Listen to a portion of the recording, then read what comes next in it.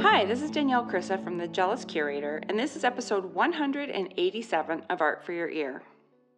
So, how should we finish up a November that started with the most nail-biting, anxiety-inducing election ever? My suggestion would be with pom-poms, tinsel, and glitter as far as the eye can see. Yep, I wrote about her a few weeks ago, and voila, just like that, she's on the podcast. Australian artist Rachel Burke makes the craziest, most wonderful work. Also crazy and wonderful, her story. I could not have guessed the path that she followed to get where she is today, and I cannot wait for you to hear this episode. But before we jump in, a bunch of you messaged me and asked if I would talk about a story that I posted to Instagram about a week ago. It was a photo of a great big list of seemingly random things written in pink marker. The caption over the top said, "Spent yesterday making lists to understand my own artwork. It worked." So here's the story behind this story. You know when your brain is buzzing and ideas and thoughts are swirling around, but it feels impossible to actually grab any of them? Sort of like trying to catch a fly with chopsticks? Yes, that is what my head has felt like over the last 2 or 3 weeks for sure, as I push myself forward with all of this new work that I've been making, thinking about, and honestly obsessing over. I really like where it's going, and there are definite themes that I've been pulling into each piece based on, well, like a gut instinct, I guess. And that's when things started getting swirly. I felt like not only was the work starting to feel busy and confused, but I was starting to feel exactly the same way. For me, this means it's time for a little Danielle date. I decided to take myself on a socially distanced coffee date with a notepad and a pen to figure this out. Always a multitasker, I tried to get a jump on the list while I was driving to my favorite cafe, but I could not get past the first item or two. It felt like a weird computer glitch, like my brain would just not let me work it out. Thankfully, making lists and coffee both exist, so otherwise I would probably just be wandering around lost somewhere still. So I sat down and I started writing. So this is what people were asking me about. They asked, "What did you write? How did you know where to start? What kinds of things did you put on the list? How did having them in a list make any more sense than they did floating around in your head?" All excellent questions. Well, for me, stream of consciousness list making is like meditating. I never worry about what's getting written. I just put it all down there and I edit later once the fog starts to clear. So the top line item said, in all caps I might add, "What's the point? Why this work?" I wrote, sort of in a messy point form style, what it is that I am really trying to say with this work. Not the tangents or the side notes that have sprung up, but the heart of it. The simplest way to explain it. For any of you that have been in the corporate world, I was sort of thinking of this as a really short, to the point mission statement. Here is what I wrote. So, point 1, saying goodbye and thank you at the same time. Filling emptiness, both physically and emotionally. Finding beauty after pain and loss. And celebrating and honoring my femininity because I'm still a woman, even if I don't have a uterus. Less swirly already. Okay, so now over to the pieces that I already have underway. I'm not sure, actually, if I've talked about this on the podcast. I'm pretty sure I have, but I know for sure that this is one of the chapters in my Skillshare class about breakthrough aha moments. There is a link to that class at the bottom of Rachel's post on my site if you want to check it out. The chapter is about documenting your visual vocabulary, the bits and pieces that go into most or all of your work, and then really diving into thinking about why you have those go-to colors or images or mark-making styles. This is such an interesting and very eye-opening exercise that I really do think every artist should take some time to do. So the question is, why do you always use that certain shade of yellow? Well, you might say, because it's my favorite. But I will bet you $10 that if you really give it some thought, you'll realize there's so much more to it. Maybe that was the color that your grandmother's kitchen was painted. Or maybe you've tucked away a memory of picking dandelions on a sunny day when you were 5. It's all in there somewhere. We just have to do a little digging. So that's what I did.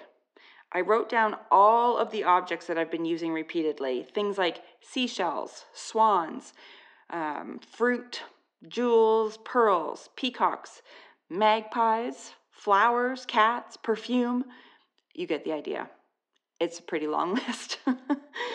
Next, I called on my right-hand man, Google. I started at the top with, what do seashells symbolize or represent? And I worked my way down. Well, the search results were amazing. Some of them were bang on, like swans representing self-love and inner beauty, for example. What? So perfect. For things that Google could not help with, like my relationship with my grandmother, I had to do a little more personal work, of course, but I got there. As the list went along, there were things that got scratched off, stuff that was just causing confusion in the work and in my brain. So now, here I am with a much shorter list, a clearer vision, and a lot less static in my head. Sweet relief. Okay, so now I've got my list. Where did this lead me, you're wondering? Well, I had started making altars. Altars? Yes, and you guessed it. I Googled that too. I'd only done one. I had about 5 or 6 pieces going, and one of them was an altar, but it was my favorite, so I kind of dove into this. So what an altar is a space or place to give offerings to those who have passed. Well, that falls perfectly in line with saying goodbye and thank you at the same time. I figured everything about my little mini mission statement was screaming altar, and here's why. I am sure that you've heard me talk about Venice a million times. Sorry. No, I'm actually not. One of the things I noticed on my last trip to Venice, not this summer, but the summer before, and maybe it was because my friend Jocelyn and I spent a lot of evenings wandering through regular neighborhoods and the back streets. But we saw so many of these really cool little makeshift altars. They were in people's windows and sort of random nooks in the walls of this magical place. Almost all of them had an image of Mary, or another ethereal-looking saint, being thanked with plastic flowers, candles, and the odd bit of trash that someone tossed in there. Honestly, even a Fanta can with a fake rose stuck in it looks pretty perfect to me. Anyway, that is where I am, making altars to fill the emptiness left behind after a hysterectomy, giving feminine offerings to any angels who might be watching over me, and ultimately finding beauty, even if there is a bit of garbage in there too. And that is that. The very long story behind that really quick Instagram story. I highly recommend doing something like this every now and then, and you don't have to wait until you're feeling fuzzy and foggy to do it. It's a great way to check in with yourself and your work. Also, you get coffee. Okay, so if you have more questions about that, shoot me a DM or check out the Skillshare class, because I really think this is such an important way to deep dive into your own work and answer questions maybe you didn't even know that you had. Anyway, let's get on with today's episode, shall we? Rachel's work is unapologetically feminine, which I absolutely love, of course. So let's roll up our sleeves and talk about tinsel, wiener dogs, pom-poms, motherhood, and a crazy path to a fabulous career. Calling Rachel Burke in Brisbane, Australia. Hi, Rachel. Welcome to Art for Your Ear. Hi, how you going? Good. So it is Thursday for me and Friday for you. I don't know why the Canada-Australia math breaks my brain, but I'm so glad that I remembered that. No, I would be talking to you on Thursday, even though you were talking to me on Friday. Yes, you're living in the past and I'm in the future. How is it there? How's the future? Is it exciting? Look, the future's all right. It's a sunny day and I'm feeling fresh. Excellent. So I just wrote about you the other day, and we ended up DMing about sausage dogs and babies and everything. And I was like, well, this is crazy. Let's just have her on the podcast and discuss all this stuff in person. Yes, and I'm so excited. Thank you so much for asking me. It was such a nice thing to wake up to see that blog post as well, because I have been listening to your podcast for years. So I was truly stoked. And it's quite surreal to be even chatting to you because I've listened to you for so many moons. Oh, that's so neat. You know, it's so funny is if I ever go and do, well, you know, since COVID, I haven't gone anywhere, but when I used to go and do speaking stuff, so many people would just be staring at me with their heads kind of to the side, being like, it's so weird to hear you and see you. Yeah, absolutely. I can imagine that. Absolutely. But we are just hearing each other. One day we'll see each other in person, I hope. Yes, absolutely. You come on by to sunny Brisbane, or I will try. You're in Canada, hey? Yeah, I'm on the west coast of Canada. Yep. Okay. I actually think I have some family in Canada. So maybe one day when everything gets back to normal, hopefully, fingers crossed, there will be a journey made. Wouldn't that be amazing? I actually have really, really good friends in Brisbane, Canadian friends who moved there for a 1-year job, and they've now been there for 10 years and are now Australian citizens. Oh my goodness, amazing. Yeah, well, you roped them in and you kept them. Great. Well, it is a fun city. I definitely didn't see myself necessarily living here always, but it sucks you in. It's a very like chill, great weather place. Yeah, no kidding. Well, okay, well, let's start back at the beginning. So I take it you were not born in Brisbane. Where did you grow up? And while you were growing up, were you artsy? Yeah, so I did grow up in Melbourne. And I moved up to Brisbane when I was about 15 with my family, not by myself. And I would say yes that I was an arty kid growing up.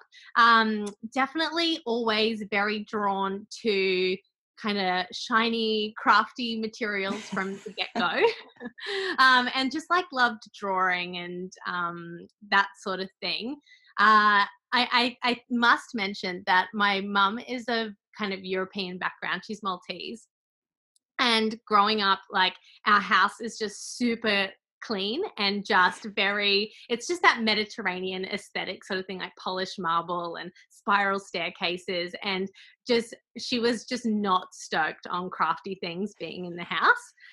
So some of my like earliest childhood memories of being kind of arty and crafty were of like trying to smuggle these things into the house and like just filling my little year 1 art smock with all these crafty materials and trying through subterfuge to like creep into the house and hide them in little nooks and crannies. And I would always be found because I would leave a total mess. I was going to say, you're probably leaving a trail of glitter behind you. Yes. Oh my God. Yeah. There is this one memory of this like beautiful, like mint green glitter. I do not know where I got it from. Like of smuggling it into the house. And then when I was just playing in my room, I was like, oh, I've got a private moment. I'll pull out this green glitter and just spilling it all over the carpet. I don't know what I thought was going to happen when I was just pouring it out, and then just spending all like the hours that passed just trying to put all the glitter back, like trying to get glitter off the carpet and put it back into the little jar.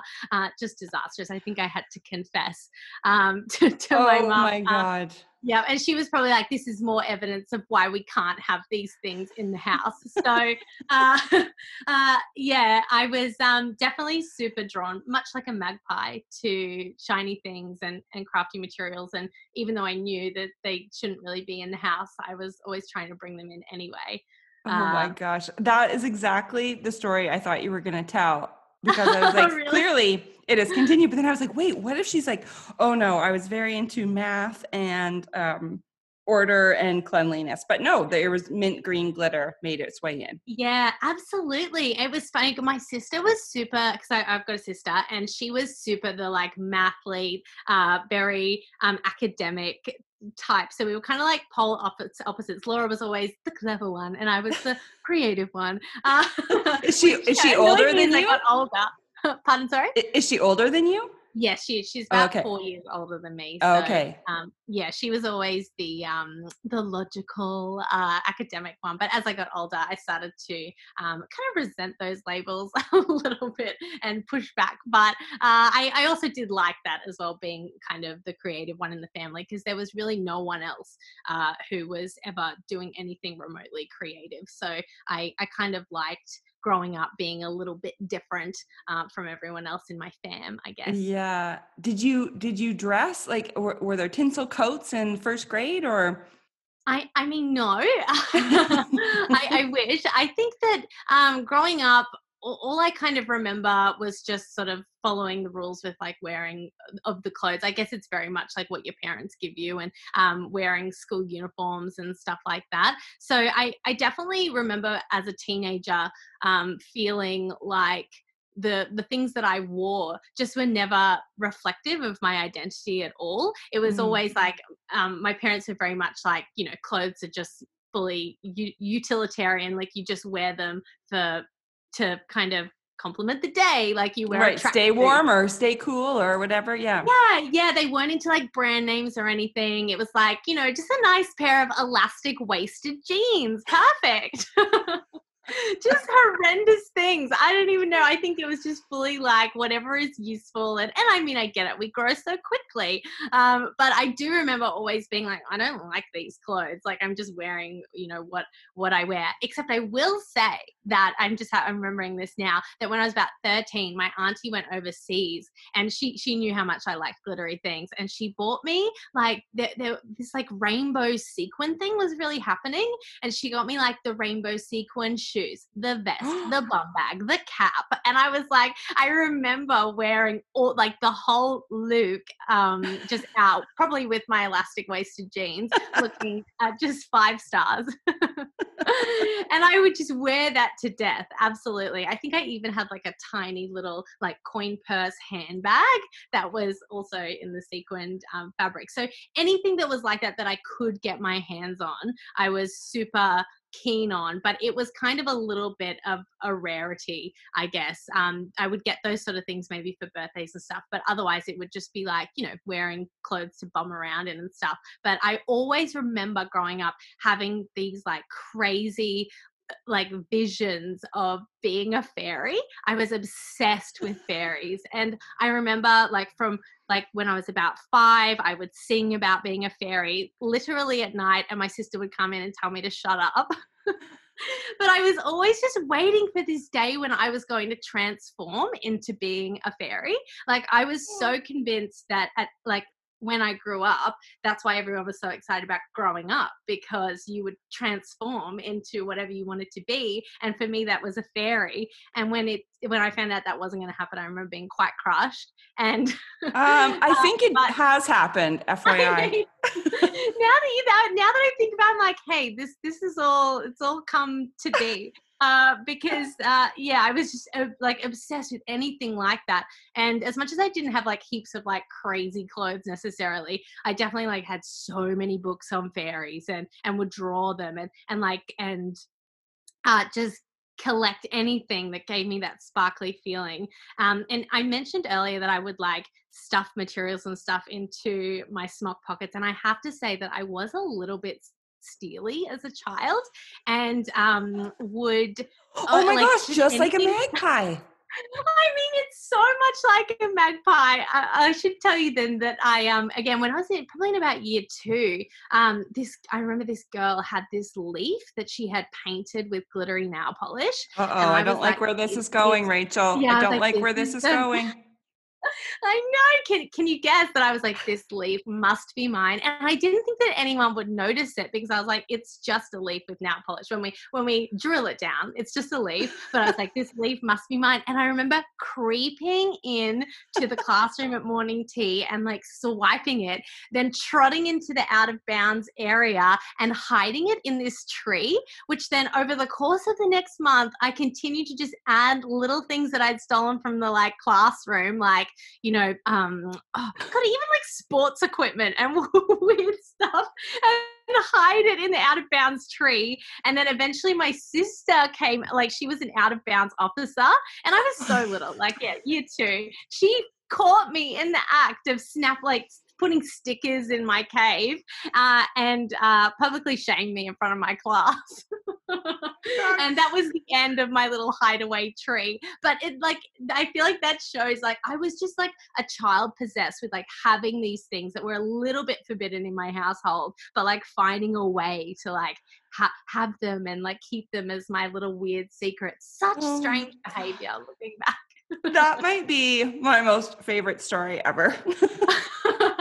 You are like, I keep picturing like a little magpie fairy who's just like stealing. Oh my gosh. Did the girl get mad about the leaf or did she not notice? Oh, yeah, no, I actually did get in trouble. I think that the leaf went missing and they were like, where did the leaf go? And they must have thought like, obviously someone's taken it. And actually my teacher, I thought that I was really sneaky and that no one would suspect me, but she called my mum and my mum was like, Rachel would never, she would never. She just thought I was a sweet angel. But then she did eventually track, I think I must have brought it home because she tracked the leaf down in this little like wind up jewelry box that I had, you know, with the ballerina in it. Yeah. And I definitely got into a bit of trouble because she was like, you know, stealing's not okay. And then the best thing though was that the day that my sister came and announced to the class that I had been stealing stuff, which is outrageous looking back on it, that there was a substitute teacher. So, Score. So she didn't call my mum. Otherwise I reckon if, she had, I would have gotten in big trouble. I am fast forwarding a little bit here, but it's so strange that years later, so I moved schools after this. I just don't know why, but I moved schools and years later, it was St. Margaret's in Berwick in Melbourne. I met this girl who was in the year below me who also went to St. Margaret's. And she said that weirdly, the year that she was there, the policy on like sports equipment and the out of bounds area and all this stuff totally changed, and she thinks it was because of my little hideaway steely spot that I had, and I was like, that is crazy. You left your mark. Yeah, truly. Oh my God. I feel like we could be done now and that would be one of the best podcasts ever. All of the pictures in my mind, that should be a short film. Yeah. Oh I mean, give us some time, maybe. Yeah, I think give Wes Anderson a crack at that. I think he'd be all over that. Oh my word. Okay, so all the way through, did you have to wear a uniform all the way through high school and stuff? Yeah, absolutely. It was just like so many different, because I actually moved schools quite a bit. So I had different uniforms, and I feel like they got progressively uglier. Actually, I think it's a real Australian thing, wearing school uniforms. I think most schools have them. So I feel like I watch a lot of all the American shows and things that I watch. Everyone's trotting around in free clothes, and if we ever had a free clothes day, it was like the most exciting thing. You know, and you're never allowed to I'd pull out my sequin tuxedo. Yeah. And you're never allowed to like bedazzle the uniform, right? Like it has to be as is. No. And if anything is like in disarray, or if you try and customize your uniform, you get in big trouble. Even your hair and everything, it has to be like natural. I remember at my school, you weren't allowed to color your hair or wear any kind of makeup or anything. Oh dear. Yeah, just au natural. So when you graduated, did you like explode like fireworks? Were you like, let's do this? Well, not really straight away, to be honest. Like in my final year in high school, I definitely think I started for the first time experimenting a little bit with making wearable art for some of my art projects, but it was still very much things that I was making on a mannequin. It was like unfathomable to me to even wear them. By that point in high school, I think I had kind of gone into my shell a little bit. I was in terms of like wearing crazy things. I think, I don't know, maybe it's all those years of wearing a school uniform and being just like everyone else and kind of wanting to fit in a little bit through high school. I definitely was no longer wearing no more sequin twin sets for me. And in Brisbane, it's so hot. So it was always just like a shorts and t-shirts kind of affair.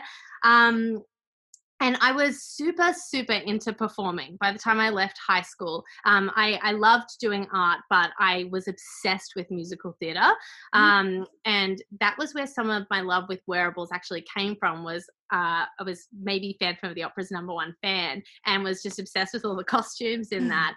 and would try and kind of like recreate little aspects and things. And that's kind of what I focused on in some of my art classes, was translating the kind of things that I loved about those costumes, but putting some meaning into what I was making, et cetera, et cetera. Wow. So were you at art school, or did you go for theater? No, I was just at a normal, like the most normal high school, but I just started doing some musical theatre and stuff like that. But then when I left high school, my parents as much as they were like, yeah, be creative or be academic, they were like, once you get into the real world, you need to get a real job. And they definitely like bought into the starving artist stereotype. And like I said, no one in my family had ever done anything creative. So it was like, you be a lawyer, you be a doctor, you be a teacher. And I was like, okay, I can see how maybe going into teaching might give me some freedom to at least take some subjects that are about performing. At that time, I had talked to my art teacher in high school to be like, what does a career in art look like? And she was like, babe, just be an actor. Like she was a painter, I think. She was super supportive, but she was like, wearable art and this sort of thing, I don't know where you're going to take it. If you love performing, maybe give that a go. And so I was like, my parents are not stoked on acting and stuff like that, but maybe I could take that advice and at least do some drama subjects when I do my teaching degree. And I will say, I remember feeling super unenthused about going into teaching, as much as I think that it's an amazing job for people who can do it. It's so incredible, the people who can be teachers, but I just never felt an affinity for it. It was definitely a little bit of parental pleasing, being like, okay, I think this is the lesser of the evils of what I think is going to be supportive. I'll go into teaching, which is what I did. And but I was kind of true to myself and sought out the university theatre group that was there, and ended up becoming president of it. Type A character, right? Yeah. And just starting to do heaps of shows around Brisbane. And at the same time of this, I always kept like visual diaries and like have been a diary writer and like drawer throughout this whole sort of time. But it was always like just a little bit of a hobby. Like I was like, oh, this is just something that I'm doing for fun. And then I started making a lot of the costumes for the shows that I was doing at university. And eventually I kind of technically went to art school, but it was for musical theatre because I went to the Victorian College of the Arts in Melbourne. I ended up auditioning for that and I got in, which was a bit of a surprise to me because I'm not even playing it down, but I'm a terrible dancer. A family not into extracurriculars, so even though growing up I was like, please can I do tap and ballet and stuff, they're like, no, like where's that gonna lead? Like I remember my mum like allowing me to do a little bit of tap, but she would put a tea towel down on the floor and so I could never hear my tippity tappity feet. And I was like, this is not gonna work. Yeah, this is the whole point. Yeah, absolutely. It's tap dancing. So I felt like kind of behind in that way, but I managed to get into the course because I think, at the time I was like, had some good acting and singing chops behind me. And but getting into that course, it was a real rude awakening because I was side by side with kids that had been dancing since they were born, like full prima ballerinas, and just I was super out of my depth. But going to that school was like such a huge learning curve for me because that was the first time I ever had exposure to people who were studying fine art, because we would come together each week in a class. It was like a multidisciplinary thing where people from all disciplines would come together and kind of like connect and chat and do projects together. It was a really cool class, but I was looking at them. Yeah, I was looking at them with their visual diaries, and they'd often have little sculptures. Or, okay, this is a great story from one of the classes. This girl would carry around. Don't tell me that you started stealing from people. I don't want to hear that. No. The stealing had stopped. Okay, good. But it wouldn't be cute anymore when I was 20. No, it's a felony. Yeah. Yeah, absolutely. But this girl had this pot plant, and when I went to say hi to her, she was like, please say hello to the pot plant first, as extension of my social self. And I was like, okay, we're in an arty space. So it was my first exposure to this kind of like world where people were studying things like that and just being so themselves and being quite eccentric, and that just being not only normal but like celebrated. And over the course of the year, I remember just feeling like quite jealous of what they were doing and just being like, and also I was first time in my life, because I had been quite academic through high school, and also through my education degree. I'd done quite well, and this was the first time I was actually like doing quite badly in my degree. Like, and I started just like not wanting to show up for class. There was so much dancing, and it would be like, pirouette across the giant room, in front of in front of all your friends in like full like bodycon leotard, and also being really bad. Like, I knew I was bad, and because it was so focused on dancing and I was used to like maybe showing off at least with the singing and stuff, and there wasn't that much of it, I just felt like there was no way to prove that I was like good or anything, and I just really felt bad. And then when it got to the end of my first year, I sat down with my teachers, and I remember saying to them, being like, do you think I can do this? Do you think like I can kind of make it? And I remember them being like, oh, with the dancing, if anything, you've gotten worse. Oh my God. And I was like, I know. and that was like crushing though, because I think at that time I really wanted some encouragement. Like, I was asking them like, can I do this, thinking they were actually going to say to me, yes, of course you can do this, you can make it. But I was looking at their faces, and their faces were saying no. And I remember I had been up until that point so defined by being like the musical theatre kid and being this performer. And it had been such a mission to get to the school, like even convincing my parents to like change out of my education degree and move into this theatre course was such a mission. And I knew at that moment, I was like, I can't do this. I need to quit. If they don't think I can make it, and I don't think I even want to do it, then I need to go. I think that was like a really tough time, because I ended up coming back to Brisbane and kind of having some tough conversations with myself as to whether I wanted to pursue it ongoing and do the rest of the there would be another 2 years of the degree after that.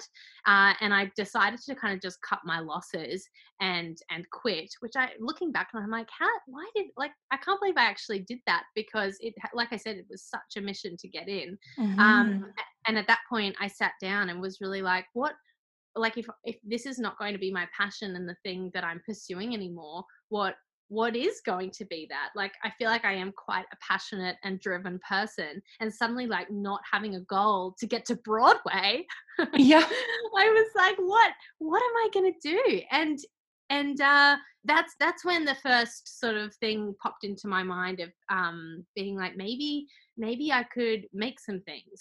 That was the only other thing that I kind of connected back with as being something that would maybe fill that void. But I still didn't go to art school after that. I went and studied writing. Oh my gosh. So I've actually like stopped and started, like, I think it's 4 or 5 different degrees. I got a huge HECS debt, which is in Australia, the university debt, and never actually got a degree, because then I left my writing degree 6 months after I started it. I can't believe I quit so many things. I'm really not a quitter, but I just remember trying to navigate that time, being like just so actually unsure about what you could actually do. Like, even with art, I looked into that a little bit and saw that you need like a big portfolio, and I was like, gosh, I don't really have, like, because I had been doing so much performing, I felt like I didn't have or know what my style was yet or anything. And so writing was like something that I thought I had been doing with songwriting and a little bit. I had, this is so funny, I had really been into writing growing up, and I'd written a small novel, and it was ridiculous, about, a magical stone, as it would be. And so I was like, I like writing, I'll do that. but ended up quitting when I heard about blogs, and I was like, I really like this idea of blogging. That's all I needed to know. I got my university degrees worth. I'll be off, and went and started a blog about making clothes. Oh my gosh, is that how this all started for you? Yes. So that was totally like the beginning of this journey. It'll be 10 years next year from that point. Wow. So yeah, I had a great teacher in that writing degree. His name is Ben Law, and he's gone on to do amazing things. And first time he was kind of talking about how you could write and you could start your own project just about your own life. Like you didn't necessarily need to have done anything super incredible, or just like you as an individual and your story could be enough. And I really, there's something about it just resonated with me. I think with theatre, there had been so many gatekeepers to creativity. Like you could only do the role if the director gave you that chance, and you could only do it if you could sing the specific range, or if you looked a certain way, then you could have the romantic lead. I just felt like, I think that was one of the big problems I had in the end with musical theatre, is that I felt like actually there were so many constraints to being creative. So when I heard this guy being like, you can actually just be an individual and literally write your own story, I was like, that's all I need. I'll be off. I'm going to go do that. And so I started this blog called I Make You Wear It. Always love a catchy little pun title. And I started making clothes on my friends and trying to do it in like a really short amount of time. And then I would blog about it and like raise money for charity at the same time. And through that, I ended up going on to do a big project, which was I Make My Day, where I made a dress a day for a year, and then raised a whole bunch of money for charity. And it was kind of the first time that I had actually then started and completed a project. I hadn't dropped out of it. I hadn't quit. And through that process, particularly the dress a day project, I ended up coming up with an aesthetic of my own, really through, forced to come up with something every single day. I started to really, be sketching and drawing and executing a design every day. By the end of it, I had kind of carved out my own style, and this affinity for all the things that I really loved, like sequins and pom-poms and everything, just like kind of came together, and I kind of worked it out. Yeah. That is so great. And so what were your parents thinking during all of this? Okay, initially it was not good. So when I told them I was dropping out of the writing degree, that was like, I remember we got into a big argument, me and my mum. She was just like, I don't understand. You want to be an actor, you want to be, XYZ, like what, you want to be a teacher, you want to be a writer, and now you want to be a designer, like / artist. Like, I don't, I understand that. I get it. Like I think she was coming from the point of view that she was never allowed to pursue her studies growing up. Like she got pulled out of school in year 10, even though she had like scholarships and everything, and wasn't allowed to be academic. So she had been like, when, my daughters are going to have careers and they're going to be independent. And I think she thought that I was just kind of throwing that all away. And I think she thought I know she thought I was delusional. She was like, you don't know how to sew. Like you don't have the skills. I don't understand how you're just going to do this. But I was like blindly confident. I was like, no, like I'm going to do it and I'm going to work it out. And this is it. And I think I was so determined because I was like, there's nothing else. Like it's either this or I'm just going to get it's just going to be a day job. I don't know. Because so I internally was like, no, like I'm going to do it. And I managed to convince them. And whilst they didn't let me make stuff in the house, Mum gave me the garage to work in. Still no craft materials allowed inside. And so I just worked away. After that big tipping point where like we had that big fight, it kind of chilled out after then. Mum would bring me out little trays of food and and I would literally sew all day and often very much like now deep into the night.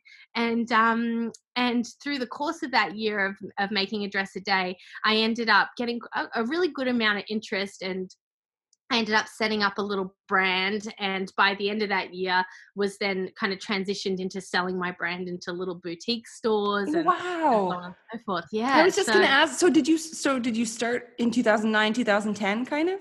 Yeah. Oh, it might have been, I think the dress a day. So it was 2010. I kind of started the blog, and then 2011 I did the dress a day project. So Okay. And so yeah. did you find like suddenly you were getting readers and followers? Like did it go from like nothing to, oh my gosh, there's lots of people paying Yeah. attention? Absolutely. And I think Yeah. I kind of got a little bit hooked to that as well. I was like, oh my gosh, like it started from absolutely nothing, like me Yes. just posting every day, posting images, and nothing really happened. And then over time, like some newspapers did some stories, end up going on TV. Like I think it was that time where like 365 projects were having a little bit of a moment as well. Mm-hmm. So And that they're blogs too. And yeah, blogs. yeah. Yeah. Absolutely. And so I think that it was a little bit of the right time as well. And I think because it was a good cause as well, because I raised money for Starlight Foundation here.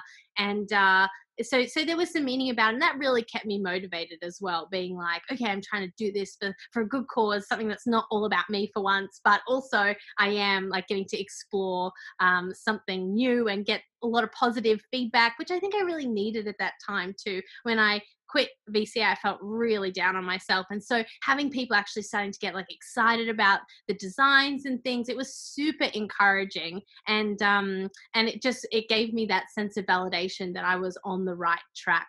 Yeah. And yeah, and then I guess it did kind of like just blow up for me like a little bit with that at that time, and gave me then some little lucky breaks to rise to the occasion with. And actually, when a boutique got in touch with me and was like, "Oh, can you send me your lookbook?" I would be googling lookbook and see what that meant, and I'd be like, "Yes, of course." And they'd be like, "Can you send through your line sheet of pricing?" I'd be like googling what a line sheet was. Like it was all just mad dash. And I remember selling the first like proper collection I did for my little label I had back then, Yellow Cake.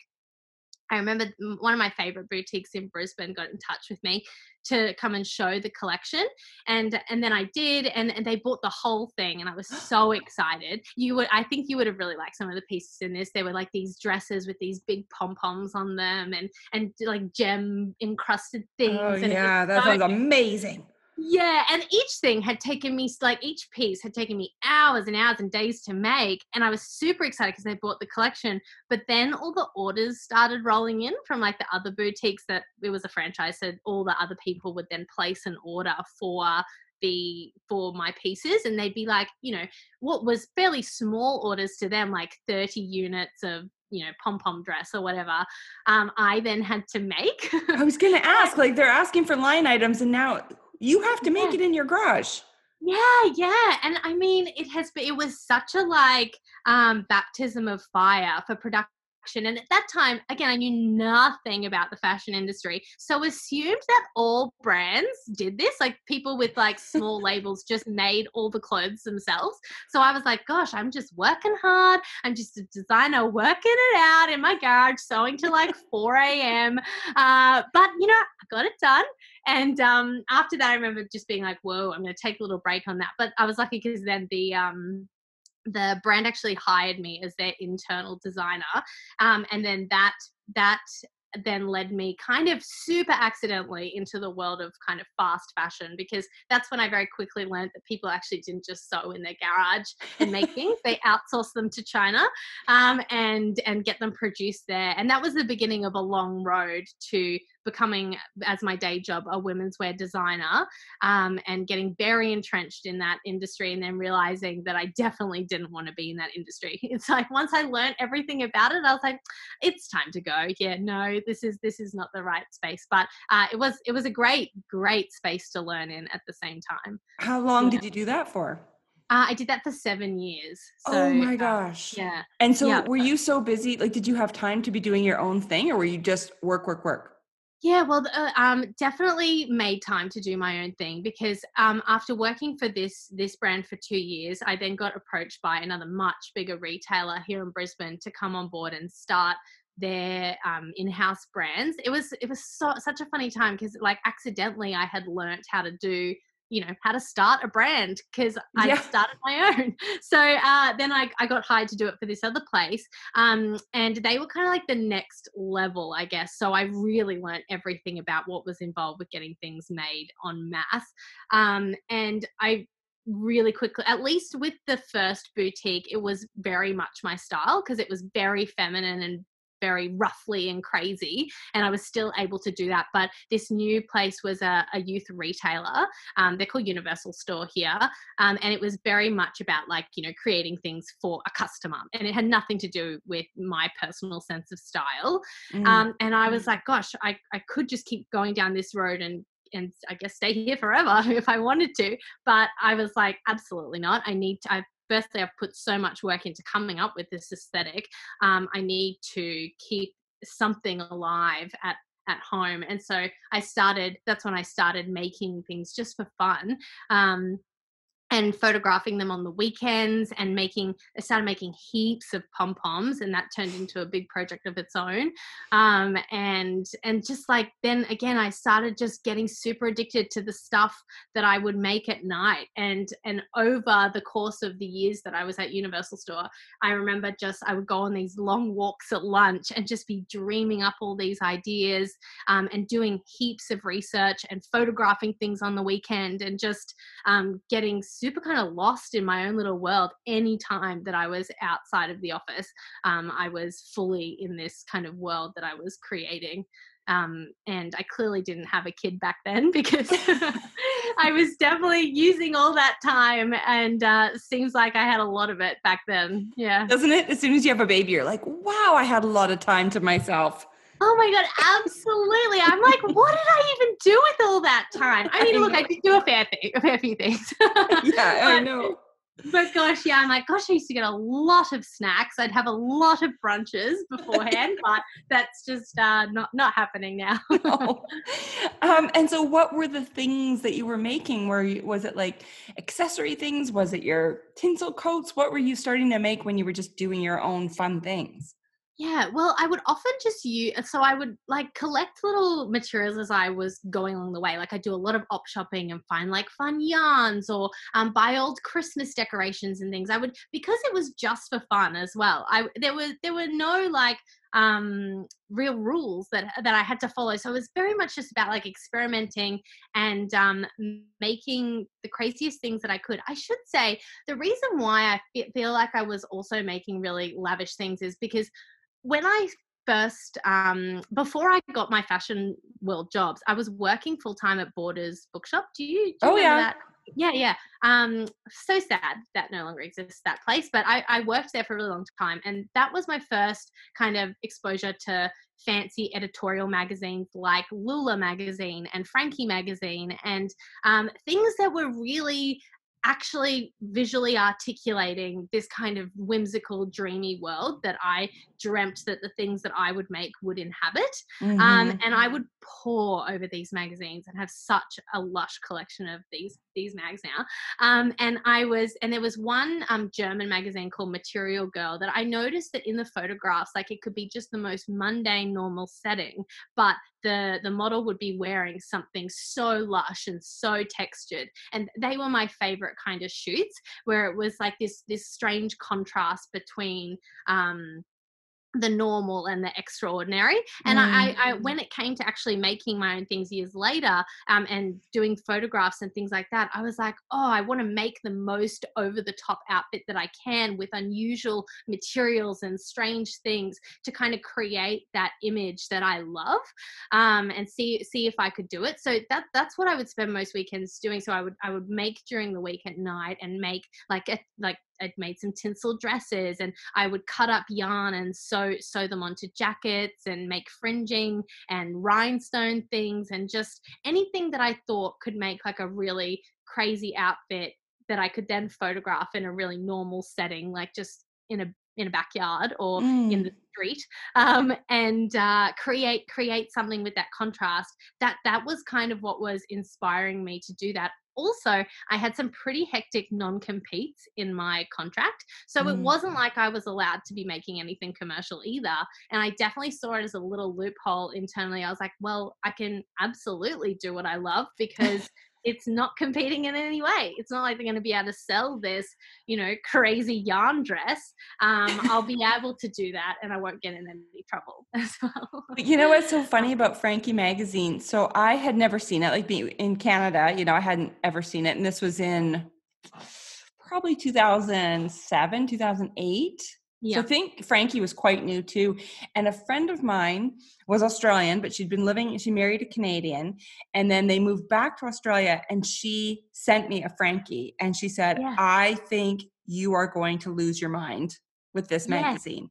And I did. I just, and my baby was about 1 at the time, 1 or 2. So I was very much in that wearing yoga pants with, spit up on me every day.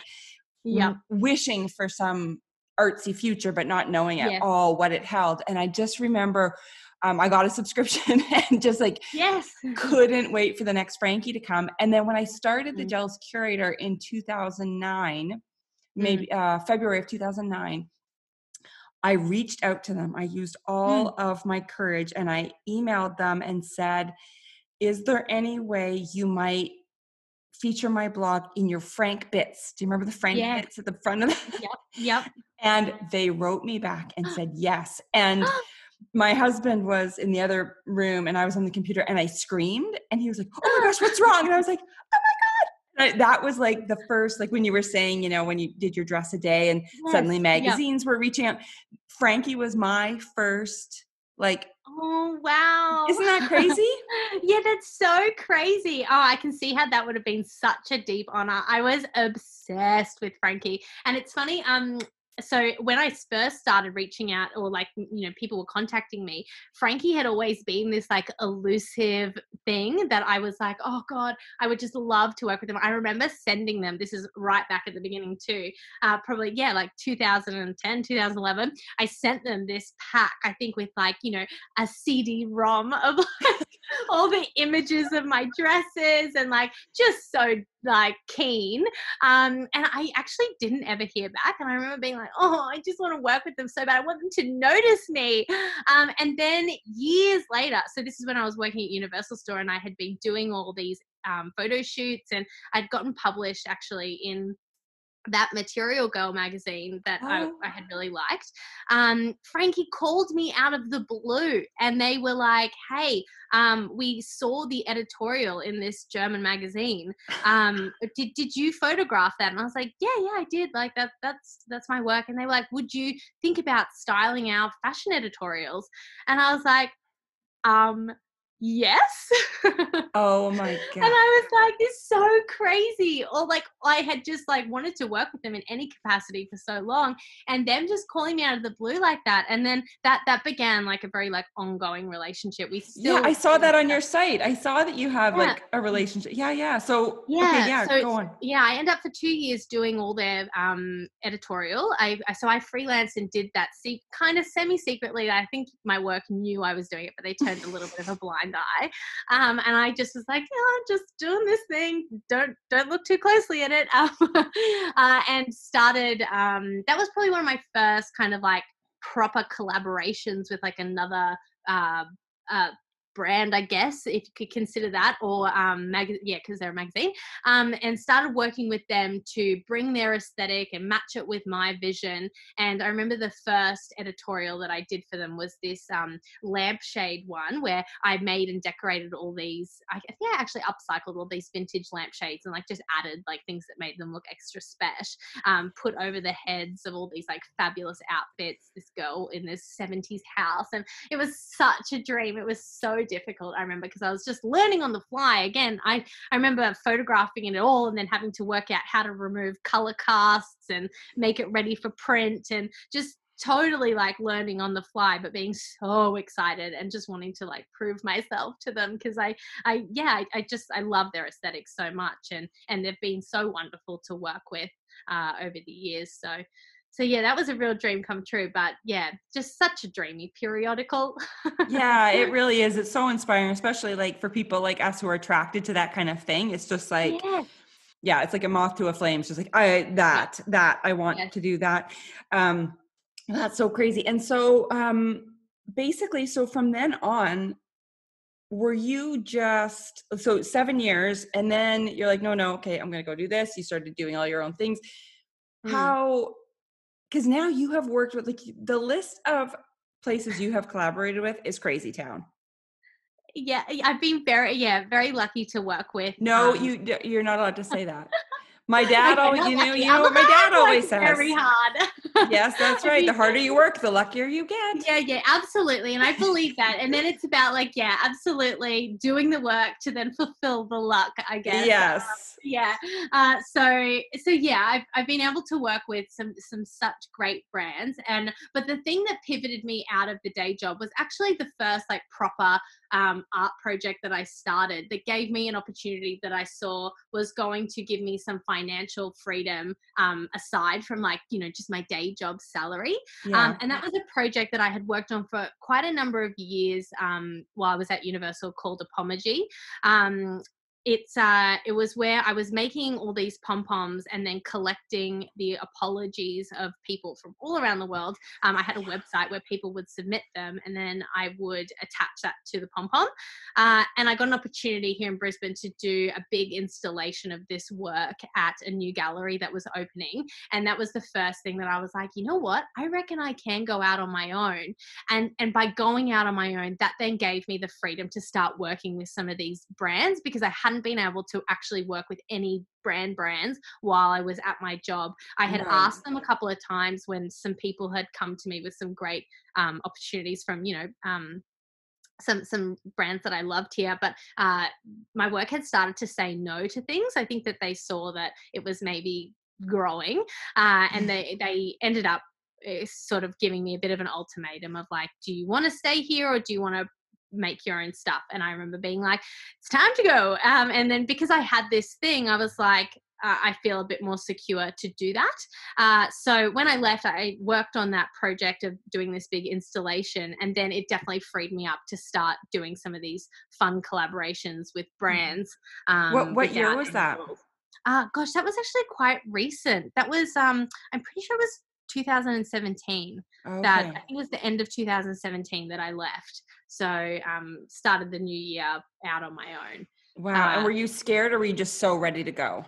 Look, I was a mix of scared and excited. I remember I felt like I really did love my job. Like I had some really great friends and they were lovely. Like they presented an amazing opportunity for if I stayed. They were like, we can, lure you with this amazing new opportunity if you stay, which was lovely. But I remember being like, this is my life. Like if I don't make this change now, I don't know when I'm going to do it because I won't be able to achieve this big install because it was so much work, making 2,000 pom-poms. Oh my gosh. And I was like, so I will have to be turning that down if I don't go ahead. But it was difficult because it was a big financial risk, I guess, to leave. But I was like, one chance. I'm going to go. And I also had to remind myself that at that point, and still, like, no one can take away my resume. Like, if it is a complete bust, I can always, like, I've still got a good relationship with them. Either maybe I could trot back or I could get another job if I really, really feel like I have to. But I'm going to take this chance and go for it. And that's such a good insight. I remember thinking that too. Like it was a big decision to quit I worked in an ad agency. It was a big decision to quit, but then I was like, well, hold on. I can get another job at another ad agency. Yeah. It really does feel though at the time you're like, oh, like I'm never going to be, this is it. I'm never going to be able to get another job. But you're like, hang on. Yeah. No one can actually take away the experience that I already have. And it's worth taking that, if you're at a point where it's worth taking that jump, take it knowing that, you can always, there are day jobs. So I think that's what people, I know so many people listening right now, that's a huge thing, right? Is taking that leap. And I think because it's phrased like that, like making the jump, taking the leap, all these things, it's like, well, you're not jumping into an abyss. Like you can still go get another job at this, give yourself a year or, whatever it is. And there are safety nets. And I think that's what I ended up setting myself up as. I ended up setting it up so that it was a step as opposed to a leap because I absolutely could have left my job so much earlier and, done it a bit more tough and maybe had more sleep, but more freedom or something during the day. But I really was like, I don't want my work to necessarily suffer under the pressure of having to make all this money when it's not ready. It's not there yet. So why not happily do my day job, even though not always so happily. Like, it was often challenging to be like, oh, I just want to go home and make this idea. But it was like, no, like, this is then paying for the materials or paying for the time, and just really using my day job to facilitate the things I was super passionate about. And so then when it actually came to leaving, I definitely felt scared because it felt like a big life change. But I also felt scared more so of like disappointing my job and the people that I liked, as opposed to anything else as well. But overcoming that and actually facing the fear and being like, who would I rather disappoint, myself or my job? Like, just make the choice, make the change. And it ended up being the best thing I ever did. But I definitely waited till I felt a little bit financially ready, because I that's smart. That's just smart like that. Yeah, and that way it felt like more of a step than a leap, and I felt good about it. But all for having a day job. Like, even when I worked at Borders, it was like, just to facilitate then going and able to be creative on the side. Like, there's something to be said for that. Absolutely. Mm-hmm, totally. When I was a creative director at an ad agency, I would, my computer faced away from my door. And so I'd be working on my own little art projects, like making plans and researching stuff. And then people would come in and I have to quickly change screens. Yeah, minimize. Yeah. Hopefully none of them listen to this podcast. Sorry, you guys. Yeah, I know. But I was just dying. I was just dying to go home and make the stuff I wanted to make. Yeah, I need to tell you, this is funny, but it was a bit weird. But I remember at the end, the thing that really clinched it for me, I was on one of my lunchtime walks at my office, and I saw a spider making this beautiful web, and I felt like envious of the spider. I was like, look at that spider getting to do what it loves. And I was like, it's time to go. I've completely lost it. I have lost it. I must go and pursue my dreams and make my own web. Oh my gosh. That is hilarious. That is hilarious. See, that could play into the short film too. We've gone from magpies. Oh, we've got a lingering scene on a web. We do. Yeah. And scene. I love it. And so somewhere in there, so you're doing your thing. And now you have an 18-month-old son. I know. What timing I selected to make that happen. Yeah. So I've really been making a lot of things, including a human. Yes. Who I've seen covered in pom-poms as well. Absolutely. Yeah. I've got some excellent little snaps of him in like fun, fruity outfits. And that's been fun. He's definitely not as into it now as when he was like maybe a few months ago. Not into just sitting still and letting me adorn him in things anymore. Yeah. He's more into ripping them apart, which is fine. More of an abstract approach. That's right. But yeah. And I mean, that's been a big adjustment to the schedule, and like has obviously meant that a whole new journey has been undergone as well. Yep. And so how did you feel with that? Was it a little bit, because I know so many people have this moment of like, so excited to be having a baby, but then also like, oh, how am I going to do the things that I was doing? Like, how am I going to be that spider? Yes, I know. And I was so naive beforehand. Oh, we all are, Rachel. We all are. Time I was going to have. And look, it was like not an accident, but it was like a semi like surprise in terms of we had talked about wanting to have a baby, and like we'd like gone for it. And we're like, okay, we're trying. And then I got this amazing opportunity in Palm Springs to be to go and do the Alt Summit there, and they're going to fly me over and do all this amazing stuff. I was going to get to do a big install and a talk, and really be like a collaborator in that festival or whatever they call it. And so Tom and I were like, oh look, actually maybe let's like cool the jets on Babytown. Maybe we can even just wait another year or something so that we can even like a couple of just amazing opportunities have popped up. Like do you know that Netflix show Next in Fashion? No, but it sounds like I should watch it. I mean, it's a fun show. I think you'd like it. But I got asked to think about being on that show, and so I was like, you know what, I'm gonna cool the jets on Babytown, but I was already pregnant. Oh my So God. yeah. So I didn't know there was like a maybe like a couple of weeks there where I was deluding myself and making all these plans. And you know, obviously, like we were super excited. We were like, oh well, like this is obviously what was always meant to happen. And this is what's happened. So we'll go with the flow. So I couldn't fly to Palm Springs. I was about due like when that happened, or Oh very my near gosh. the end. So, and I couldn't participate. The Next in Fashion was literally filming on my due date, and I was like, of course it is. Of Oh course my it is in God. LA. So I was like, look, I'll just pick my battles from here on in. And I mean, that was also a good introduction into parenthood, you know, being flexible and changing your plans. And yeah, it's just definitely because I just work solo, and I had a studio in Brisbane City here, where I used to do a lot of workshops and a lot of things, but I ended up now just working from home because I don't drive. Not for long though, I've nearly gotten my license, but it just makes like traveling really hard, particularly when you have a baby. So Yeah.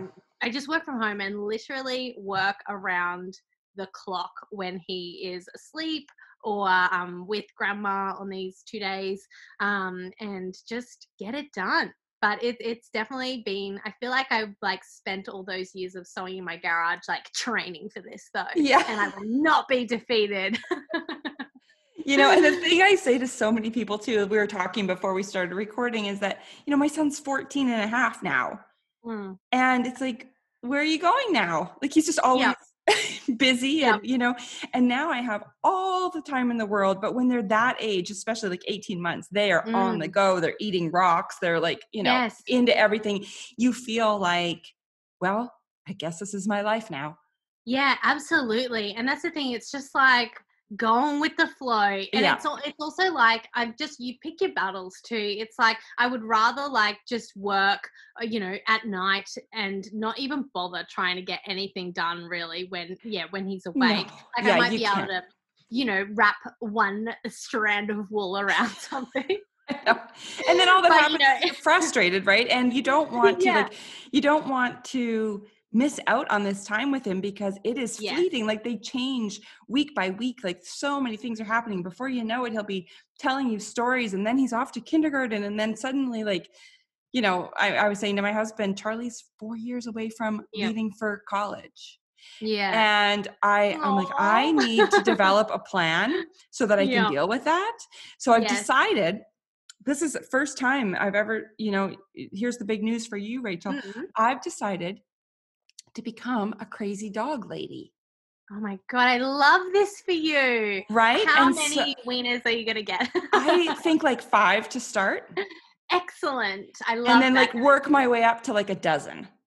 Perfect. A Yeah. perfect dozen. I love Yeah. that. I think And then I that's won't a have great idea. time to realize that my baby has left me. Yes. And You'll I'll be be so knee busy. deep in wiener dogs that like, it'll be fine. It'll be fine. Everything will be fine. I love that for you. I mean, I feel like that's a great plan. I think it's going to work out. Thank you. Thank you. I've been thinking about it. I've been brainstorming, and I think I've Yes. nailed it.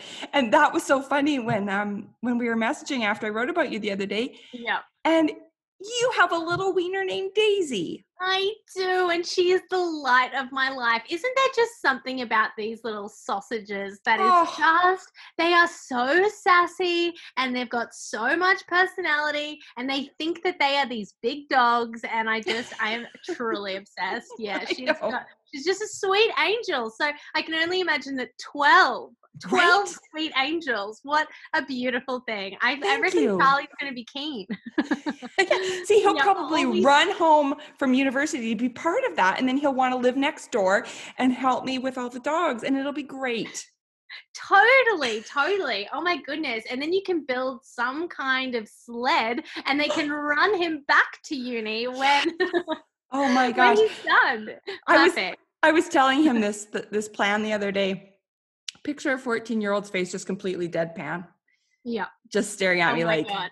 Mom has officially lost her mind. I was like, look, the thought of you leaving makes me panic. So I said, I'm a planner. I need a plan. This is now it. Oh my God. I love the deadpan reaction. That's so funny. So I'm going to need, this is just like to give, so we've got about 4 years. I'm going to need, was Daisy in a pom-pom coat or a tinsel coat? She was in a tinsel, but I mean, she has been in a pom-pom coat as well, but that was her tinsel. You're going to need 12 tinsel jackets. Yeah, I am. Oh, 13, yeah. one for me. 13, true. Oh my Yeah. goodness, what a gang you'll make. Oh wow, that would be like little the pom-pom best family leashes. photo. Yeah, we can just wander around the town and I'm sure everyone will think I'm fine and that everything's normal and okay. Yep, amazing. They'll think you're thriving, actually. Thank you. Yes, thriving. I think that's the word the police will probably use. So I had to cover that you have a sausage dog too, because it's just important and it shows that you're a really good person. It's key. I think so too. She is ideal. I wanted to quickly talk about your Lego collaboration because that was the coolest thing. Oh, look, that was really fun. They've got these. Have you seen them? They're the new. I saw them because of you, and then there was a commercial on TV the other day for them, and we like to play a game of what is this commercial for? And so my son's like, Old Navy, like trying to guess, and I'm like, oh my God, it's Lego. And he's like, what are you talking about? I'm like, it's Lego. I know this is Lego. And at the end, it said Lego, and he was like, how did you know that? And I said, Rachel Burke.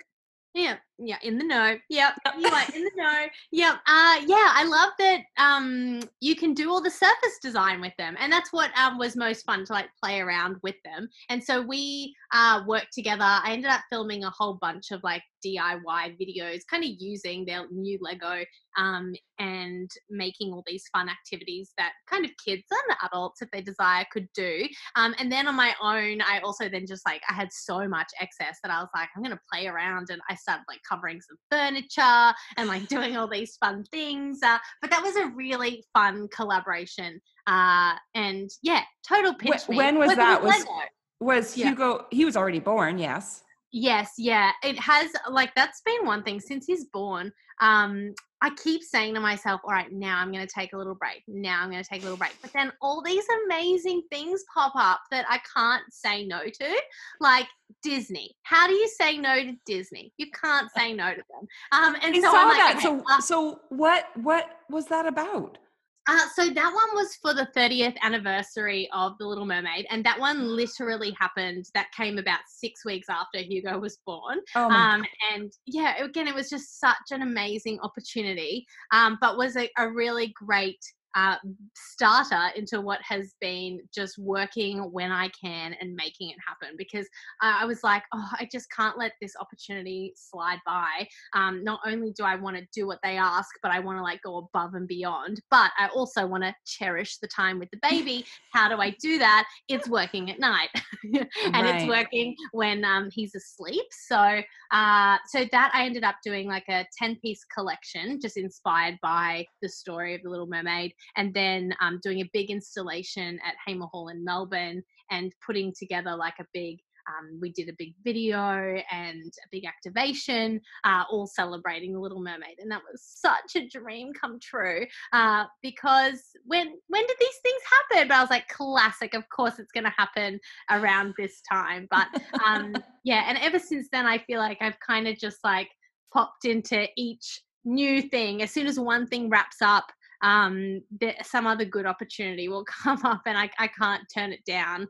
No, and why? Like, I feel like I can't. Yeah. Well, it's so nice that you've got your mom like to support, to be there, and I'm sure she loves her Hugo time. Absolutely. I'm like so fortunate. She lives literally up the road from me.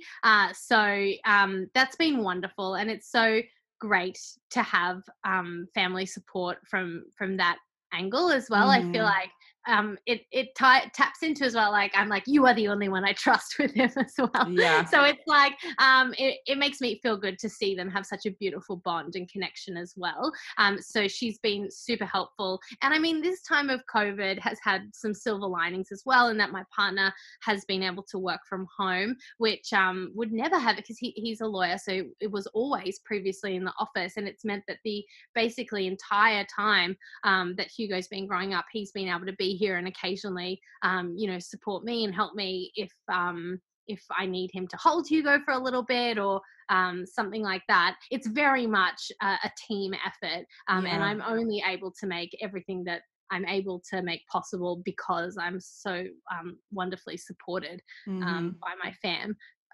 Well, and so many people say too, like people I've had on the podcast that either have little kids now or have already had, their kids are grown up. They always say it's so funny, like what we were talking about all that ridiculous excess time before having a baby that you're like, what did I do with all that time? And when you become a mom, it's sort of like you become so ridiculously efficient. So efficient. Oh my God. Yes.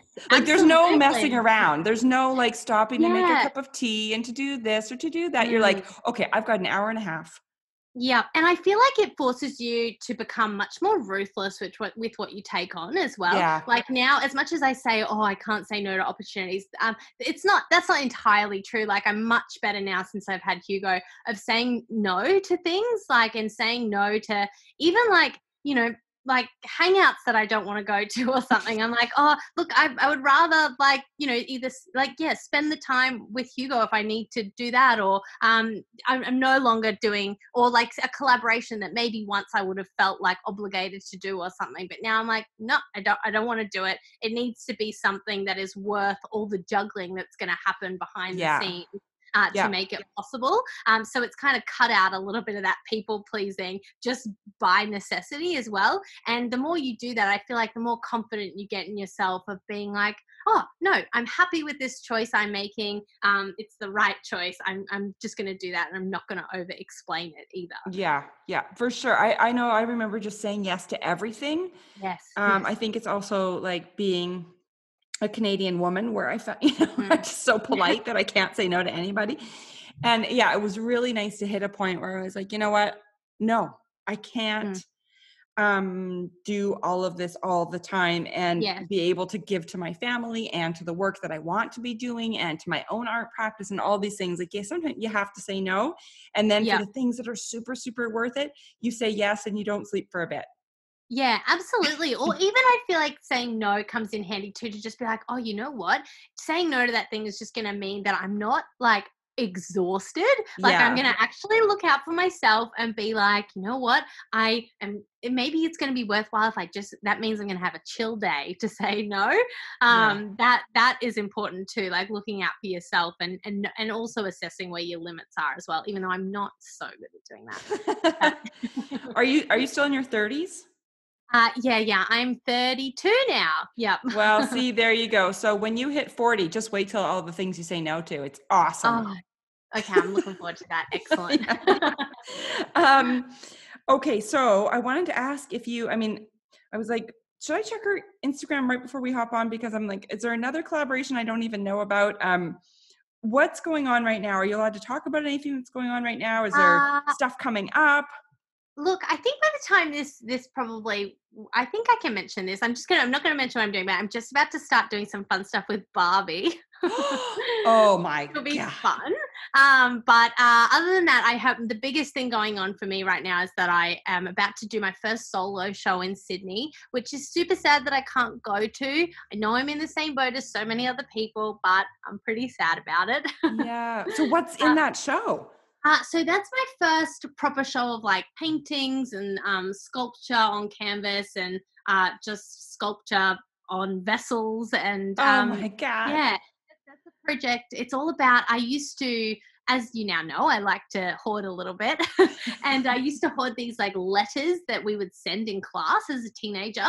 So, they're filled with such juicy stuff, but I totally forgot about them. Like I just kept this like kindergarten lunch tin stuffed with all these letters, and probably found them a few years ago when we moved house. And I was reading them and I was like, who are all these people? What is going on? Who am I in these letters as a character? Because I do not know what is going on. And these letters have kind of acted as like stimulus for this show.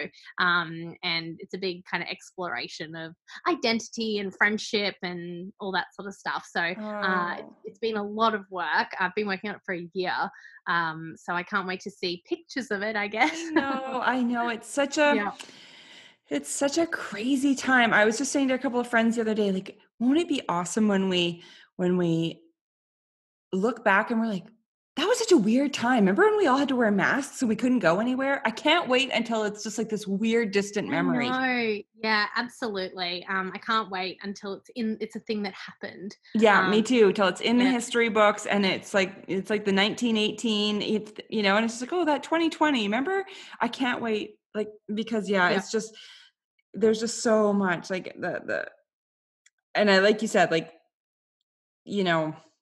yes, we're disappointed about these things. I'm so happy that everyone I know is healthy so far. And I mean, the loss of life is insane. And, but just the loss of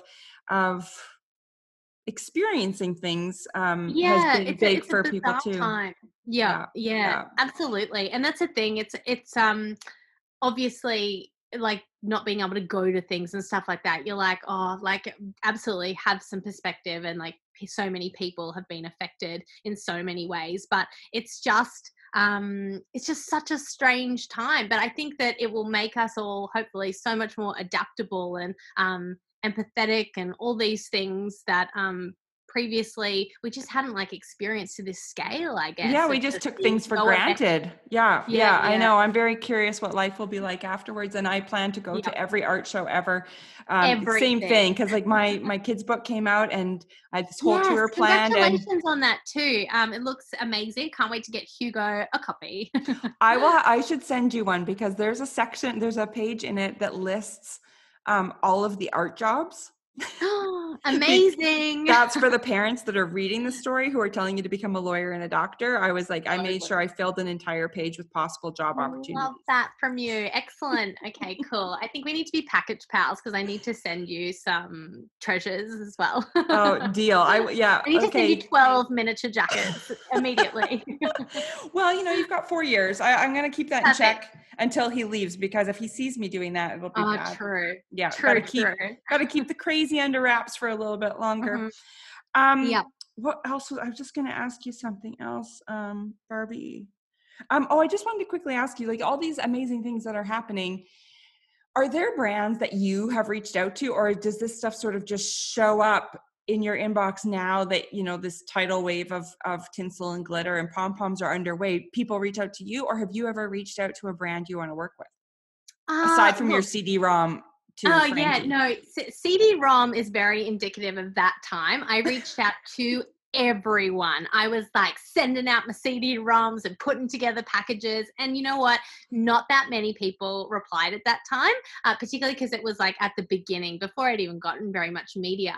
But I kind of worked backwards at that time and like looked at who Frankie was featuring, and then looked at who featured the featured and stuff like that, and tried to Right. work out who might be interested in the work that I was doing.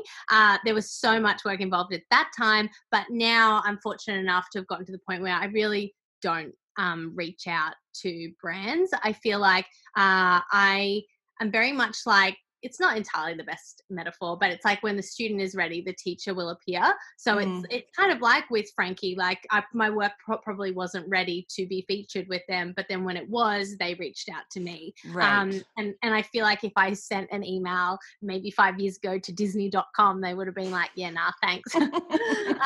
But when and that really motivates my work, because I'm like, if I just focus not on the brand and spending time contacting people, and instead put that effort and that feeling into the work that I create, and really produce the work that I want to then continue maybe developing with a collaborator. Like, I feel like there's just so much more use in that than wasting time trying to get someone that I feel like will appear if my work is ready or suitable. And I've been fortunate in that way to then they just contact me. Usually, my good advice would be check your DMs, because there's some fun things that go through there. Like Beyonce's stylist contacted me through DM once, and I was like, wow, I'm glad I looked at that. Did you do something for her? I made some stuff for her daughter, Blue Ivy. I made some jackets and things. I never even saw them on or anything. I don't even know what happened with them. That was such a strange thing. But the internet. But yeah, I saw like Miley Cyrus and what? Yeah, again, just through my DM, her, like, I don't know, she must have an interior stylist, but he contacted me and was like, hey, Miley really wants this tinsel chair. How can you get it to us? Gosh, it's so funny too. Like, that was such a huge operation. Shipping a chair. I was like, yes, absolutely. And I'll cover shipping. And then the cost of shipping was literally the cost of the chair. These are the lessons that I've learned along the way. So yeah, it just comes through the DM or usually most brands contact through email. And I just kind of then, I'm a bit picky.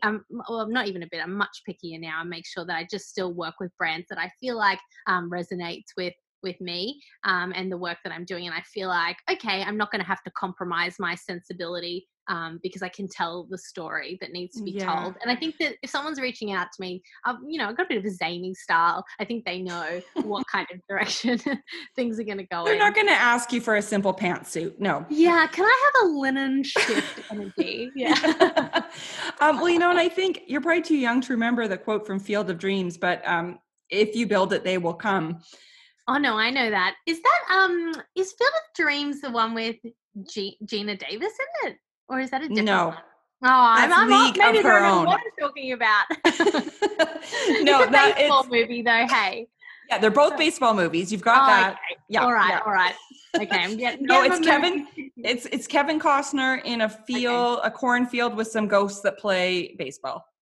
Right. There was something going on like 20 years ago. People were very into baseball movies. Anyway. Yes, very. Yeah. But that line is so true. Like, true. If you build it, they will come. And it's like, if you're chasing around something that's not authentically you, it's just not going to happen. And so that is exactly what you've done is exactly the right thing, right? Just like, I've said this on the podcast before. I don't know if you've heard me talk about this, but I think this is hilarious and you'll appreciate it. Yeah. So I was getting very into pom-poms there for a while on my collages. And I just gotten repped by a gallery in Toronto, Mayberry Fine Art. And they're a nice, like fancy kind of gallery, right? With like legit art. And here I am sticking pom-poms on things. So I messaged the gallery director and I was like, hey, how do you feel about pom-poms? Yeah. She wrote me back and said, use them sparingly. And so I did this piece. I'll post it in the post with all your work at the bottom, is Queen Elizabeth in a pile of pom-poms, like knee deep, dropping another one into the pile. And the title is something like, use them sparingly, they said, but Liz was already knee deep. Oh my God, so good. Because I was like, how do you use pom-poms sparingly? You can't. And they look better when they're messy, like they're clumped together. Yeah, when there's so many. And so now Mayberry is amazing. And they're like, you know what? Do what you got to do. And so now I'm gluing all the things onto all the stuff. And it's so satisfying and fun. And I'm really making the art. It's a bit crazy what I'm making right now. And I had the pang. I think I've seen some of it. Is this the, it's like, would you say collage-y, but with the ceramic-y sort of things that you're sourcing? Yeah. Yeah, it's sort of like 3D, turning into some sort of 3D collage. And it's super weird. And I had that inner critic moment of, this is weird. Like, who's going to buy this? And then I just thought, I don't care. I have to, like, I have this weird, I need to make it thing. And I'm just going to make it. Yep.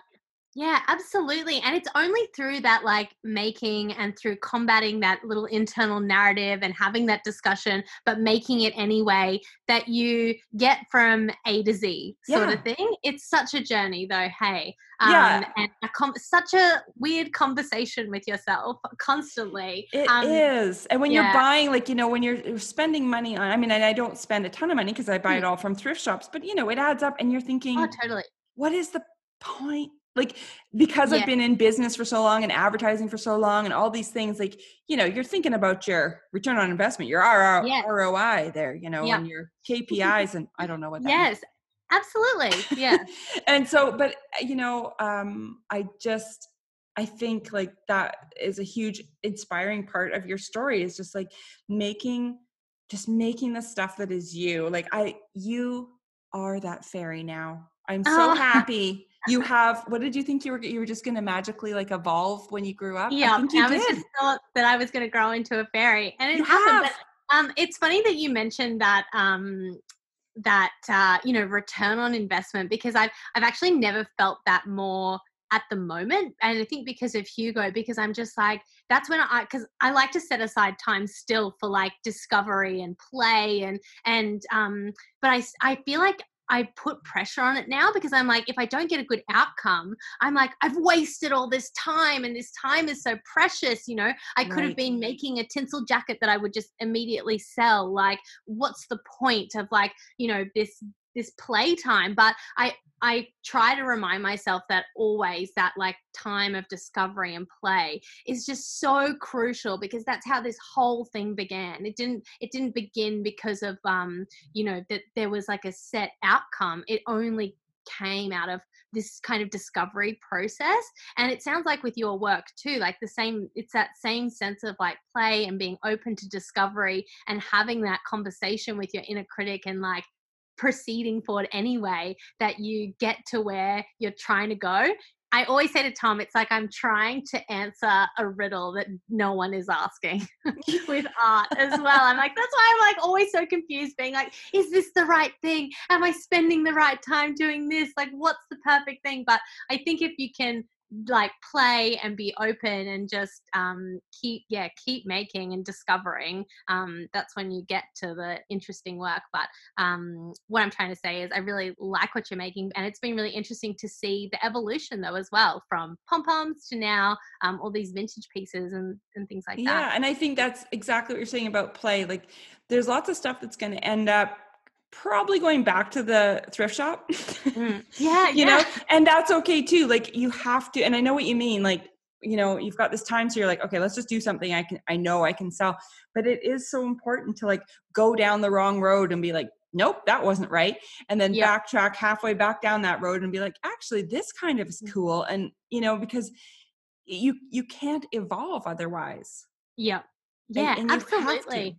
And I think it's always good to that's why I like keeping like a visual diary and stuff like that, even if it's quite ugly at times and not perfect. I like to just like reflect on these things, to be like, even something that was maybe like you thought of as bad or a mistake or didn't work out, it's like, actually though, like, what did you get from that experience? There is always something that is like a little seed. And even if it maybe didn't like work out the way you thought it was going to, like, you can be pretty certain that most of the time it will have propelled you forward, taking one step towards that future goal that you didn't realize. Like, I feel like as long as you're moving in that direction towards producing more work of that makes you happy, like that's what's important, as long as you're like moving forward, and that there's always lessons to be learned along the way. And I like writing them down, reflecting on it, because it's like so surprising often to think back to what has worked out weirdly, or like because it's like, if you look back on your collages, what was the first time you ended up using like some little vintage ornament instead of all the materials that you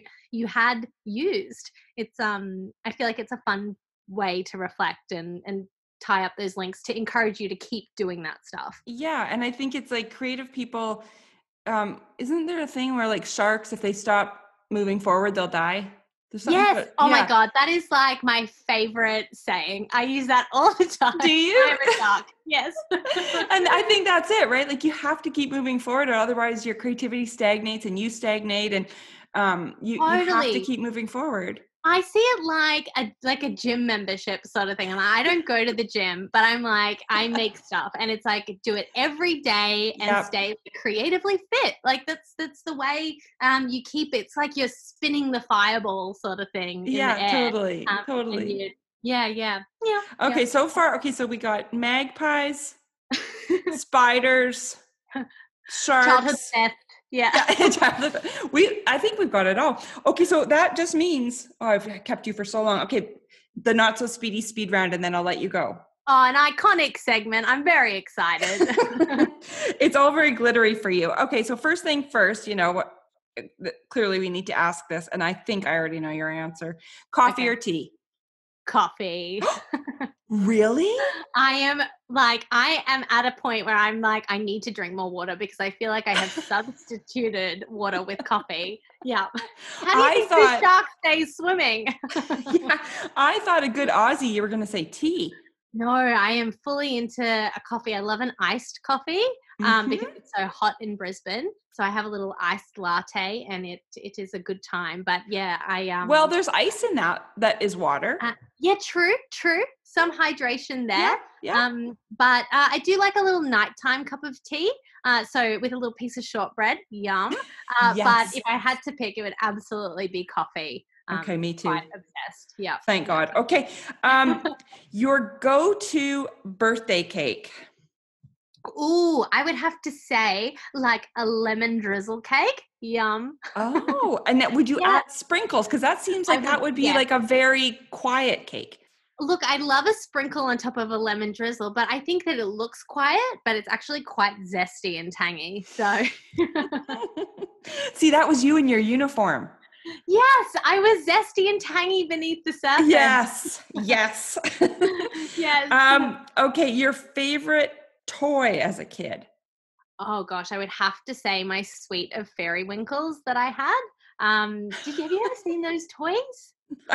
I'm not familiar with the fairy winkles. Oh gosh, they are so magical. You're going to need to Google them at some point. Okay. Fairy winkles. Okay, so there was like a flower pot and you would twist it and there'd be this little cherub fairy inside the tulip. And then there would be like a little swan. And then inside the swan was a little fairy with a little flower hat inside. I just remember like obsessively playing with them. And then I think a thing of the 90s too, I'm going to have to say there's a tie between my like glittery castles that would then turn into a tea set. That was also wow. Yeah. Splendid. Even just thinking of them now, I would buy. Yeah. Do you still have them?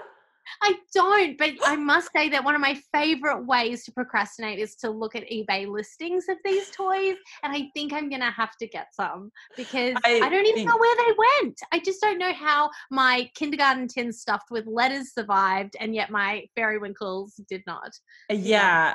Maybe during one of your degrees, your mom threw them away as like I think absolutely. Protest. They did not fit with the spiral staircase aesthetic, so they were cut. Yeah, they were probably coated in glitter too. My mom, okay, see, now I'm aging myself, but I had a Cabbage Patch Kid. Yes. In the 80s. And when I left for university, my mom gave it to the thrift shop. Oh, brutal. Why are they so unsentimental? I don't know. I was like, those are my children, Lauren, Stuart, and Magenta. And I came back from university and they were gone. They'd been like, I was like, I adopted them. I made a lifetime commitment. And now they're at the thrift shop. So I was at my local thrift shop the other day, looking for stuff for my work. There were 2 Cabbage Patch Kids, like real ones. Yeah. I didn't buy them. They're actually quite weird and ugly. But I did a quick check to make sure it wasn't Lauren and Magenta, because if it was, I would have bought them. But I was like, it's so funny. They were on the shelf for like $1 each. And it's like, back in the day, my mom, they had to line up in the mall before the mall opened and like fight other mothers to get the Cabbage Patch. And now here they are, legit ones, not ripoffs, on the shelf for $1.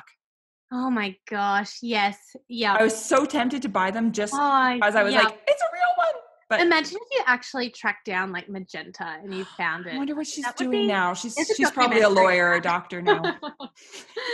Yes. Wow. I feel like I was also really obsessed with the like legit original Beanie Babies as well. Whenever I see them at pop shops, I'm like, they're the good ones. The ones that are out now, I'm not so keen on, but the like legit cute Beanie Babies. Yeah. Ooh, adorable. Did you have a bed covered in them? I had so many of them. And I think I was one of those people that thought they were going to be a return on investment. And have you read anything about intense Beanie Baby collectors? Because I have. And some people like literally use Beanie Babies as like, they were like, this will be my super fund of this is my investment of Beanie Babies. People had court cases about how like splitting the Beanie Babies, and then the Beanie Baby market crashed and no one got any money from their Beanie Babies. Oh, you can't put your money in Beanie Babies. I've always said that. I've always said it. You should, I suppose you don't have those anymore either. No, because my mum is incredibly unsentimental. She keeps trying to give me my folder of artworks when I was a kid. I'm like, no, you keep them because you need to cherish them. Yeah. I'm like, why don't you care? Cherishing. Can you please cherish more things? But she has like turned my room at home into just like another part of her wardrobe. And I'm like, why? Why aren't you keeping this as a small shrine to me? But she's like, nah, don't care. My mom is the same way. Do you want this stuff? I'm like, what? Why don't you? Yeah. I'm like, all of Hugo's things, I'm like keeping all his clothes, being like, one day I'm going to turn this into like a beautiful quilt of like, you know, and I'm being such a hoarder with all Hugo's stuff. But I'm like, why isn't my mum hoarding my stuff? Come on, mum. I have Charlie's. I just bought him a pair of size 12. I think they're size 11 or 12 slides, like Adidas slides that he can wear to basketball. Yeah. They're gigantic. Yeah. But I've saved his first little pair of, you know, like those little leather slippery things that they wear. And I said to my husband, I need to take a picture of them side by side. Cute. Yes. Oh, because I am a good mother who, you know, hoards. Who is cherishing. That's right. My mom was like, I don't have room for all this stuff. Here, you take it. My mom is in the same school. Yep. Okay, so now I wrote this last speed round question before understanding the fairy obsession. So work with me on this, but okay. Charlie likes would you rather. So would you rather be a mermaid or a unicorn? But now I feel like you know, it should be like mermaid or fairy, but then we know what you're going to say. I don't know what to do here. Yeah. Look, I love all mythical creatures, but I have to say I would pick a mermaid. Something like I like unicorns, but I don't love unicorns, you know? I feel like people assume that I would love unicorns, but I'm not crazy about them. Let me just scratch that right off my unicorn sheet. Gifts. Yeah, when people give me unicorn like gifts and things, I'm like, you don't really know me. I'm not that into I'm more of a fairy and I love a mermaid too, for obvious reasons now as well. But actually fun. I could, as you can gather, I can really chat. But when I was young, I also was quite obsessed with mermaids, hence why I was so chuffed with the Little Mermaid collab, to the point where Mum would always cut our hair into these aggressive bobs, and all I wanted was like really long flowing princess hair. And so I would elastic band a tea towel onto my head, and then like when we were in the pool and stuff, I was like, I am a mermaid with flowing hair. Was it the same tea towel you used for your tap lessons? Yeah, I was going to say, I'm like, there's a consistent length of tea towels here. Maybe there's an art project in this. Well, that's what I was going to say about the Beanie Babies. Like, imagine if you started working Beanie Babies into your sculptural work. That would be really fun. Soft sculpture Beanie Baby dress. Yeah. I see it coming. Yes. Oh, God, it's all coming together now. Well, you know, and I was thinking, I knew you were going to be chatty and fun. You can just tell from the things that you make. And when I was writing this, Would You Rather, I'm like, unicorns can't talk. That would drive her crazy. Yeah, true. Actually, true. How would you communicate? Even mermaids can talk under the sea, I guess. Even though some adaptations will make mermaids like really scary. I'm not into that. I'm much. Those are sirens. Like, let's not go there. No, I'm talking like Ariel and her sisters. Yes, absolutely. Yeah. Also, I feel like were there some mermaids in Fantasia? Or were they just centaurs? Because I feel like the mermaidy centaur creatures in Fantasia are amazing. They're all like pastel-y colored, like heaven. Just as a side note. I'll have to go and take another closer look at that. I think you will love. If you do some Googlings, fairywinkles, pastel mermaids. Perfect. I have a lot of post research to do after this conversation. I'm gonna let you go because I've kept you on here forever, and I'm sure your mom is loving the Hugo time, but still, your day has just begun there, and I probably have to go make dinner. Oh, yes, I do. But thank you so much. This was so fun. I'm always so happy when I get to take my Instagram friendships from the DM area into real life. It's so much more interesting. Well, thank you so much. Thanks for making the time and for chatting. And yeah, thank you so much for doing this podcast as well. It's been so wonderful. I spend so much of my days working and listening, and it's just been such a treat. And I'm very deeply chuffed to be talking to you. So thank you so much. Oh, you're welcome. And I can't wait to put this post together. There's going to be so many sparkly things. It's going to be gorgeous. All right. Well, go get another iced coffee, and I'll see you on Instagram. All right. See you. Have a good night. Okay. You too. Bye. Extra special indeed. Oh my word. Don't you want to cover everything you own in pom-poms now just because you can? I love that after all of the avenues she tried, this wondrous sparkly place is where Rachel truly found herself. And as far as I'm concerned, she really did grow up to be a fairy, right? Now, speaking of glittery, joyful things, I'm going to be taking December off from the podcast to get myself organized for the holidays, spend time with my boys, and so that I can bank a whole bunch of new episodes to kick off a new year.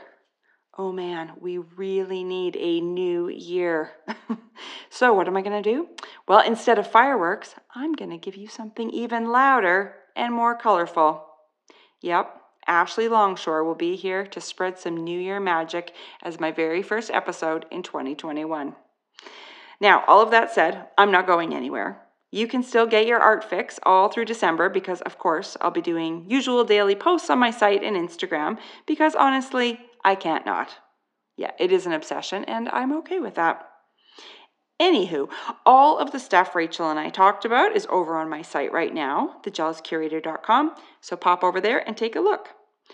Thank you so much to Rachel for hanging out with me for this long. Thanks to Rachel's mom for hanging out with Hugo for so long. And thanks to you for listening.